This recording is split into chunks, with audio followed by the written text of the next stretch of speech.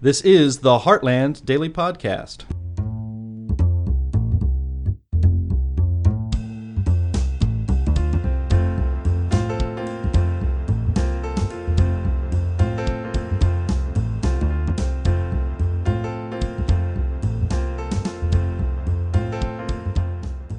In a few days, some of the most annoying people on the planet will be flying in their private jets to a party in Dubai.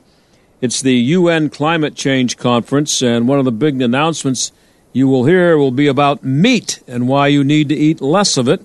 H. Sterling Burnett is director of the Center on Climate and Environmental Policy at the Heartland Institute, and he joins us now. Sterling, thanks for coming on the show again. Thanks for having me again. Yeah. So you can eat a hamburger tonight, just as in defiance of this? Well, I had hamburger for lunch. I'm going to be eating leftover turkey tonight. Okay. Both of which run afoul of the UN's new climate diktat. Yeah. Well, I'm told we're going to be told to curb our excessive appetite for meat to come into compliance with the Paris Climate Agreement. Did you get the memo on how much we're going to be allowed to eat now? How are we going to know? Well, there's a real problem with the whole idea of mandates coming out of the Paris Climate Agreement, since it's a voluntary agreement. And, look, the federal government has passed no laws to enforce it. So there are no dictates for our meat. This is just one more alarming story, and it's actually just based on false data. I mean, it's just based on falsehoods. They claim that livestock accounts for that agriculture accounts for some inordinate amount of greenhouse gases, and that's, by the way, that's from the methane from livestock and from just growing plants. But the EPA, just looking at the U.S., whereas John Kerry goes to different meetings and says agriculture accounts for 30% of U.S. emissions. That's a lie. I don't know if he pulled it out of where, or he gets it from some environmental group that he's friendly with. But the U.S. EPA tells a different story. It says cattle and beef account for 2% of greenhouse gas emissions, and all livestock account for 4%. That's a far cry from the 30% John Kerry's bemoaning. And it's certainly a far cry from what the UN is claiming. Has anybody ever measured the amount of methane coming out of John Kerry? Not to my knowledge, but they have looked at how much comes out of his private jets when he flies. Oh, yeah, Of course, he owns no private jets. That was his wife. Mm-hmm. He just flew in them. Right. And, of course, then he sold it, and who did he sell it to? Well, his good friends that own a wind and solar power company. So wind and solar power are flying around in private jets and leasing them back to their friends like John Kerry. It's really amazing when I see, and I've seen it too many times now, that the soundbite, and maybe there are many of them out there, but the one I'm thinking about now where he's talking about how we really have to cut back on this whole agriculture thing. The look on his face, the smug, arrogant, haughty. They couldn't pick a worse person to be trying to sell this stuff, I don't think. Whatever he would tell me, just by looking at him, I'd want to do whatever he says. I want to do the opposite. Well, I'll just say this. When I see the people decrying the world's end due to climate change and emissions acting like they believe that, then I'll take it more seriously.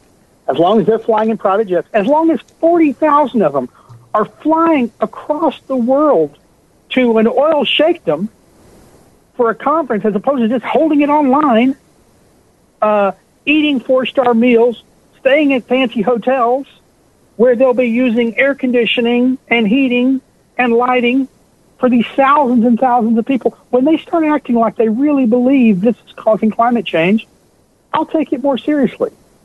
Yeah, and they probably, I'm guessing, will be, if you would ask them about that, they would say, well, I have the carbon offsets. I've come covered on that. They don't offset their carbon. Those are scams. Those are scams. They've tried to audit these so-called carbon offsets, and they find out that they can't track any of it. in the end, you can't offset carbon. What you have to do is reduce production. If that's what you really believe, if you really believe CO2 is causing climate change, you got to reduce how much you're putting out, not just so-called offsetting it. There are offsets of trees. Okay, trees take 100 years to take out the carbon from the private jet. So in the meantime, we're still warming, folks. It's all lies. In the end, they want poor people to do without, in developing countries, they want poor people to do without energy while they live their high-carbon lifestyles. And they want poor people here to pay reparations to those people while the rich here and there live high-carbon lifestyles. It's the whole global warming scam is the greatest transfer of wealth from poor people in developed countries to corrupt elites in developing countries that exist. This thing with the meat that's going to be coming out, it's being called the Global Food Systems Roadmap to 1.5C. What does that mean? Well, they say they're trying to keep temperatures to less than 1.5 degrees above pre-industrial levels, the average rise, because they say that's some kind of tipping point. Mm-hmm. But it is no tipping point. In fact, this year we surpassed global average 1.5, and the world didn't end. We're almost certainly going to surpass 2.0. Who says that? The UN says, based on their calculations, we're headed that way. The world won't end. And in the end, we are not. The government is unwilling to force us to stop eating meat. If Biden passed that diktat tomorrow, he will not be in office next year. Yeah, he knows that. They all know that. But how will... Well, I mean, look what's happening. Look what's happening in Europe. Everywhere they're trying to do this stuff, they're getting kicked out of office. They're losing by-elections. They're losing... They did this in, I want to say Sri Lanka, but I don't think that's right. They got rid of all artificial fertilizers. Yeah, I think that was Sri Lanka. Yeah, in Sri Lanka, because they wanted to be climate friendly, they got rid of all artificial fertilizers. Their food system collapsed in a year. Prices more than doubled. They had riots. The presidential palace was burned, and they reversed course. They're reversing course in Germany. What are they doing? They're burning coal now. The leading climate alarm government is now increasing its coal use. In the Netherlands, farmers rioted and started a new party that now has it's the largest single party in Congress, or in their parliament, I should say, simply because they tried to reduce food emissions by shutting down farms and telling farmers generational farmers, they could no longer farm their land. Yeah, they tried to shut down 3,000 farms in the Netherlands. Just confiscate. I guess, I don't know how it works. I guess the government just goes and knocks on your door and says, it's a nice piece of property you have here, but you're not going to be farming anything here anymore. Yeah, well, they say they're going to pay them. So what do you pay for somebody who's going to continue living on the land but can't use it? And they say, and by the way, this is interesting. They say, by the way, once we give you this money, you can't move to another European country and start farming. Like they're going to track them all over Europe. Of course, that didn't mean they couldn't move to America and start farming with their payout. But the point is, it's ridiculous, and it caused governments to pause. Well, it would do the same thing here if they really, really went after farmers seriously. I mean, they already have raised fertilizer prices. They've already increased energy prices. They're coming after your appliances with your gas stoves and your water heaters and things like that.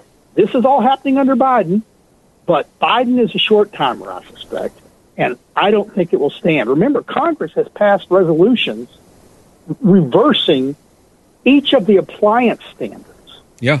And Biden has vetoed it. And when I say Congress, I mean, yes, the Senate controlled by Democrats, too. Yeah. Biden vetoed it.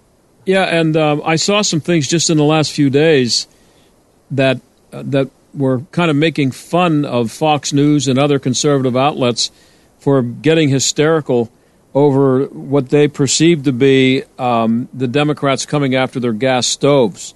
And they're laughing at them, saying they're not coming for your gas stoves, but they are. and they're just doing it slowly or trying to by not allowing. For one thing, I guess it's in New York. They're not allowing any new construction after a certain year coming up here pretty soon of any homes that are heated or have natural gas or heated by natural gas. That's happening on the West. That's happening on the West Coast. That's happening on the East Coast. But no, it's the federal government. The federal government, they're not coming after. They've gone after. Mm-hmm. They have passed rules that say, here's your new emission standards for stoves. Guess what stoves can't meet those emission standards? Almost any gas stove except for the most expensive. So what happens is the global elite, it's funny, after they put this in place, then old Kamala Harris tweets out her Thanksgiving photo where she's standing in front of a gas stove cooking, supposedly. Right. Oh, yeah, there's a picture of her. Gas stoves for me, but not for thee. Mm-hmm. Believe me, Gordon Ramsay is still going to be cooking on gas. So will all those celebrity chefs that all these wealthy elites in D.C. and outside of D.C. want to eat in. They'll be cooking on gas. It's just average folks that won't have gas stoves because those stoves will be off the market. Well, could this be the year? We're talking to H. Sterling Burnett. He's the director of the Center on Climate and Environmental Policy at the Heartland Institute. Sterling, could this be the year that they finally come out and demand that we start eating grasshoppers, or are we there yet? I know that they can't enforce it, but they're demanding it. Well, look, it's my understanding that in Australia and I believe England, they've already incorporated some kind of insects into various food products at schools and into pizzas. Unbeknownst. It's if you look at the ingredients, you find out. Mm-hmm. And people are having allergic reactions to these things because you know what? Bugs aren't in general good for us. When we were starving, when we lived in caves, yeah, we took protein where we could get it. But our ancestors fought hard to not have to eat insects. I think they hunted meat. First they hunted, then they farmed and raised livestock after they domesticated it. Mm-hmm. Now they want us to go back to that, where we're eating insects. And not a lot of, don't get me wrong, I've seen them, I have actually seen, not convenience stores, well, I've seen them in convenience stores and packages, but like those, the machines where you get your chips and things out of. Mm-hmm. I've seen some insect stuff in there. My suspicion is they're not big sellers. No. Is there ever any room for dissent at these conferences like the one they're going to have in Dubai? There will be dissent. Our friends at CFAC will be there representing. Good. They'll be. Oh yeah, sure. They go every year. But how are they heard? Do they get to be heard? They're not on the main floor. They have to be on the side. They have to be on the outside. Yeah. There's two big groups. There's the negotiators and their allies, and then there's the NGO section, non-governmental authorities, and we and our groups have certifications to be there. And now we have Heartland in the past has hosted conferences running alongside it. We do events. We and our friends at CFAC do events. Do you get dirty looks from people? Try and draw attention, and we get some attention. One year, I think it was in Paris, they put out wanted posters on many of our friends, saying wanted for, basically wanted for climate crimes. Don't talk to these people. Criminals. James Taylor, our president, was on one of the posters. Mark Morano from CFEC was on the posters. And they plastered them all over the place. So we are there. It would be nice if we were given a hearing on the main floor. It would be nice if they were still open to debating not just the science, but sort of the policies, because they've moved on from the science. They've decided the science is settled, and now we're just talking about how much people have to suffer.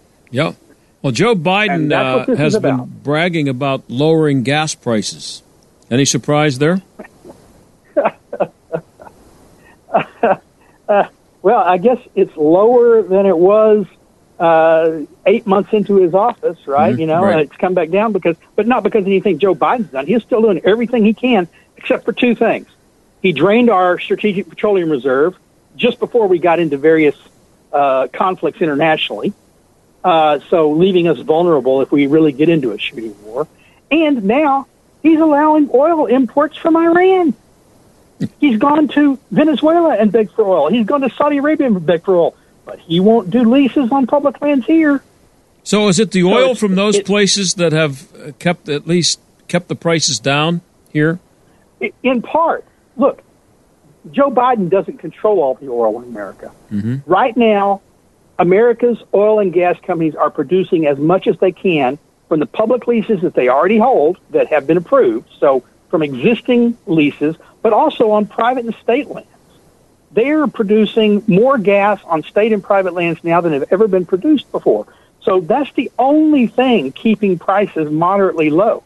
If they weren't doing that, the U.S. economy would be in a greater shambles than it already is in. Well, Sterling, I don't eat red meat, believe it or not. I haven't for about half my life. It has nothing to do with the environment. I just stopped eating it a long time ago and never started. But I have a hamburger for me tonight. Well, I might steak. Have some buffalo I might have some buffalo or venison. I'm a hunter.